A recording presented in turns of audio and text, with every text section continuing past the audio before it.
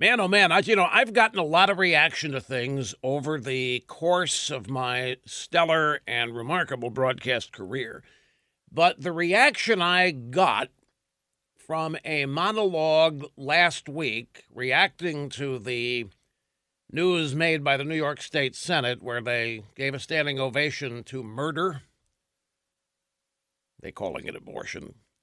I have received so many responses, favorable responses to that it kind of, I don't get feedback much anymore. You don't, after 30 years, people just expect certain things, and when you deliver, it's what's expected, it's normal. So I really don't get a whole lot of feedback. I have been overwhelmed with feedback, and apparently a couple of other websites picked up the story and ran the transcript of what I said. Daily Wire was one of them. And it's I think it was timely because of a singular observation about it. And let me just briefly recap it because it's going to serve as a transition into a further development of the whole idea, the topic, which is, I've got a piece here from, I think it's Powerline. One of the writers there says, what's happened to the left? Nobody can understand what has happened to these people. Well, I do. I understand exactly what's happened. They have become poisoned by a loathing hatred for us. I mean, it really isn't any more complicated than that. There's a tweet here from Ben Stein. You'll know who Ben Stein is. Well-known raconteur, Hollywood actor, does commercials, a lecturer. He has been a writer and editor at the American Spectator. His father was Herb Stein, chief economist advisor for Richard Nixon.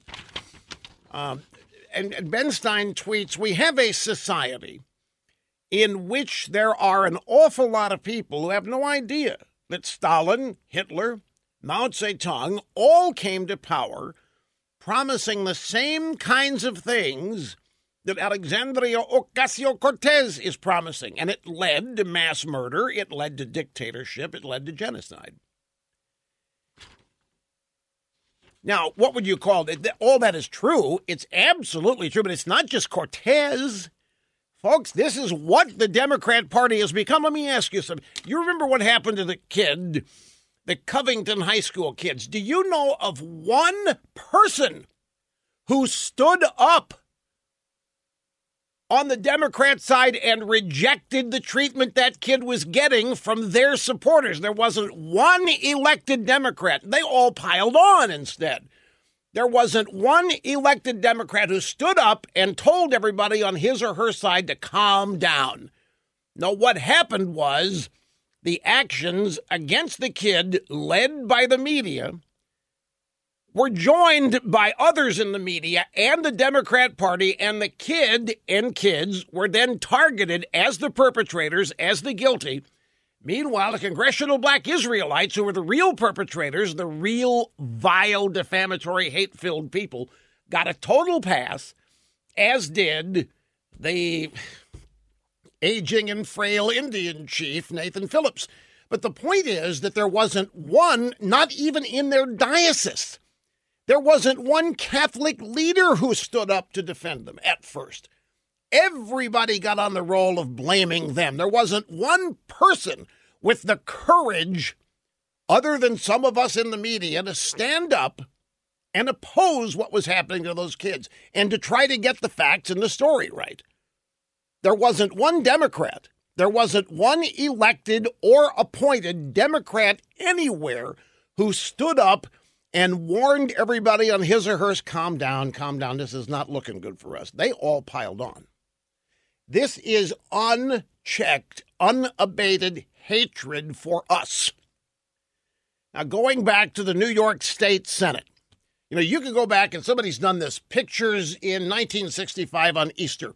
You had the Empire State Building and a couple of other tall skyscrapers.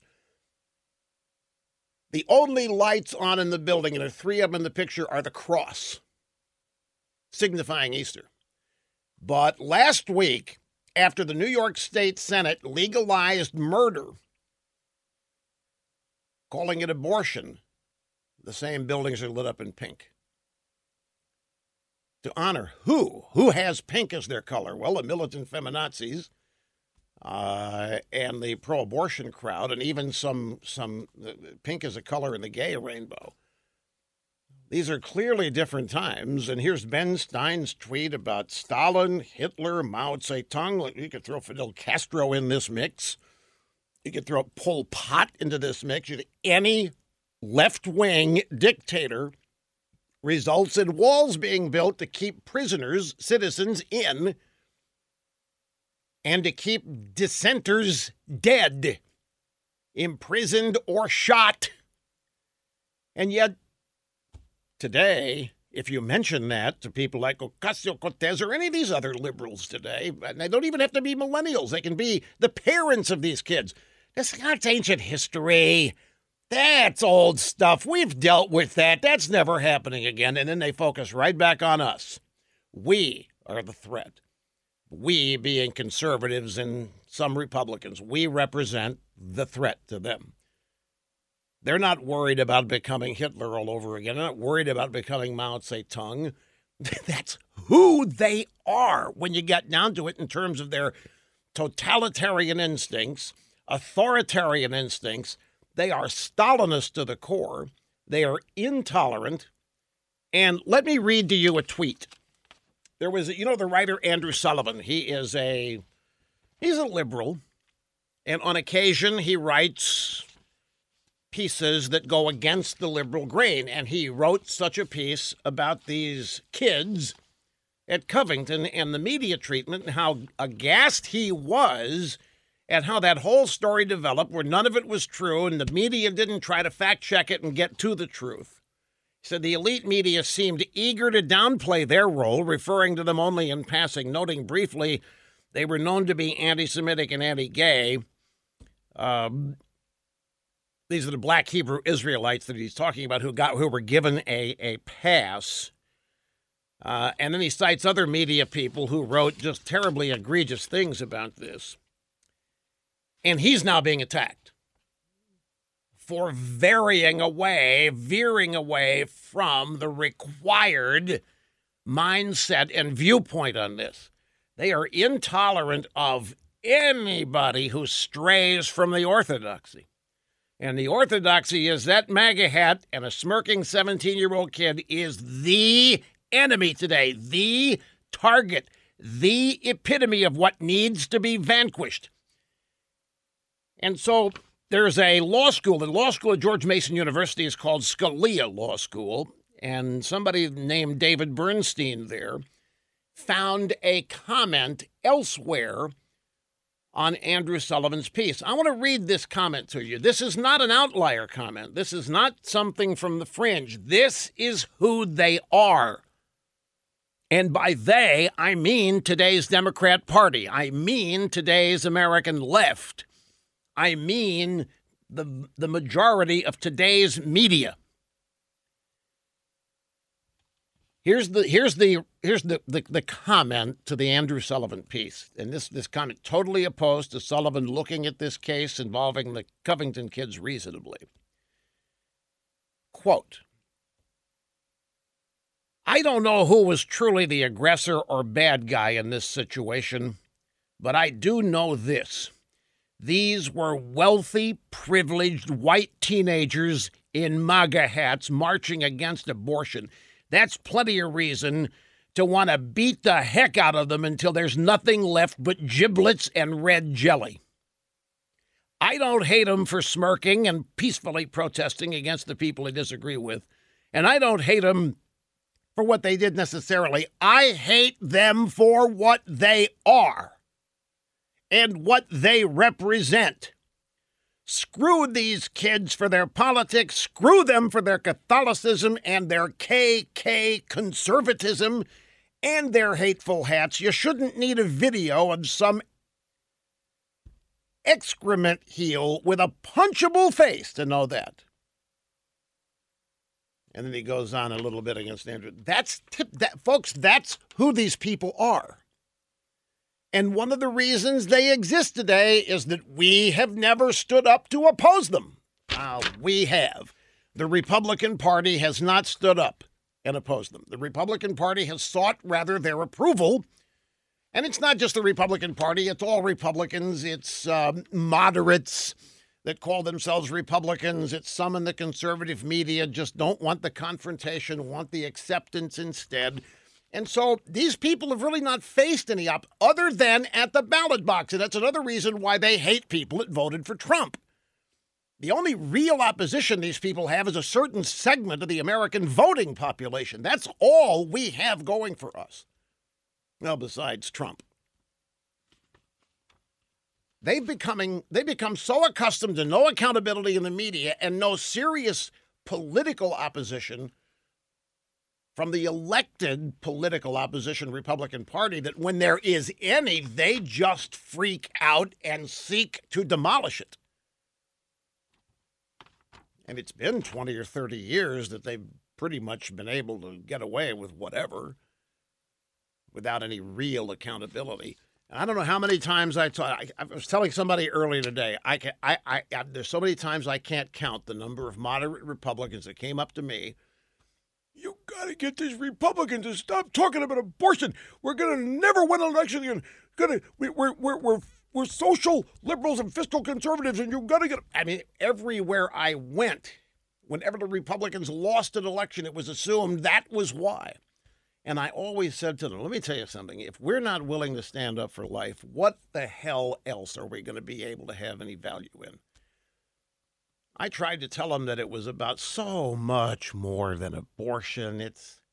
If you don't have a government that is willing to stand up for life, wherever it is, but particularly of its own citizens, and if you have a population that is not oriented in the same direction, then you're going to watch the slow devolution of anything of value. If life is not worth fighting for, if we all only get one, and if we're not going to even engage the battle to snuff out life, if we're not even going to engage the people who want to get rid of undesirable babies, then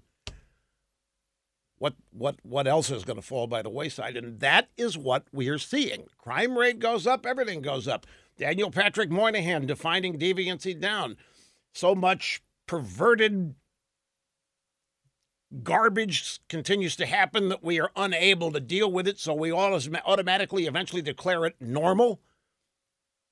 And as all kinds of crimes and injustices are suddenly given up the fight against or proclaimed normal, then we have the declining moral foundation of our society. We're living the practical results of it, and it was epitomized by standing ovations in the New York State Senate when they applauded the fact that non-medical personnel can now do abortions even up to the due date, and if a baby in the womb is intended to be aborted and survives the process, they can go ahead and kill it after birth. That was given a standing ovation, too. And then they turned the lights pink on the buildings in New York City in celebration. I'm just telling you that when that is a degradation and a devaluing that I don't know how you account for. But it didn't happen overnight. This stuff has been creeping up on us. And there have not been, well, I don't mean to impugn people who have devoted their lives and have fought very hard against it, but in terms of the real commitment to this, it's kind of been wavering. And now everybody's asking, why were they applauding murder? And I'll tell you, the answer again is because here's the big change, and this is another illustration of just how far our decline culturally and societally has been. For all of those years, when abortion was discussed, it was always framed in terms of a civil rights issue or a human rights issue for the mother. A woman's right to choose is what it was about. Pregnancy is an illness. Pregnancy is a psychological disorder, potentially. It was never, whenever we discussed abortion, the fact that it was a human being was not permitted to be discussed. Couldn't even discuss the concept of when does life begin. because there wasn't a life there. It was nothing other than a freedom issue, civil rights, human rights. It was a women's rights issue. That's the way it was discussed. They couldn't dare admit to what the practical result of this was. Well, all that's out the window. They don't even have to hide what they're doing now. They're applauding what they're doing. The New York State Senate did not give a standing ovation to women's rights being furthered or a woman's right to choose being advanced. They were applauding the ability now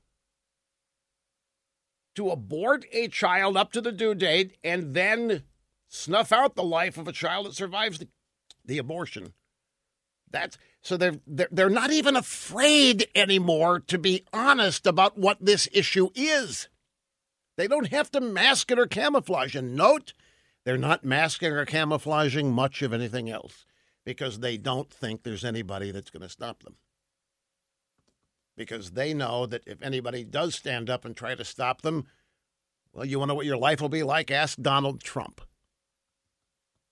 And how many people are willing to put their lives on the line? Like, nobody wants to have the abuse Trump gets every day, elected official or not.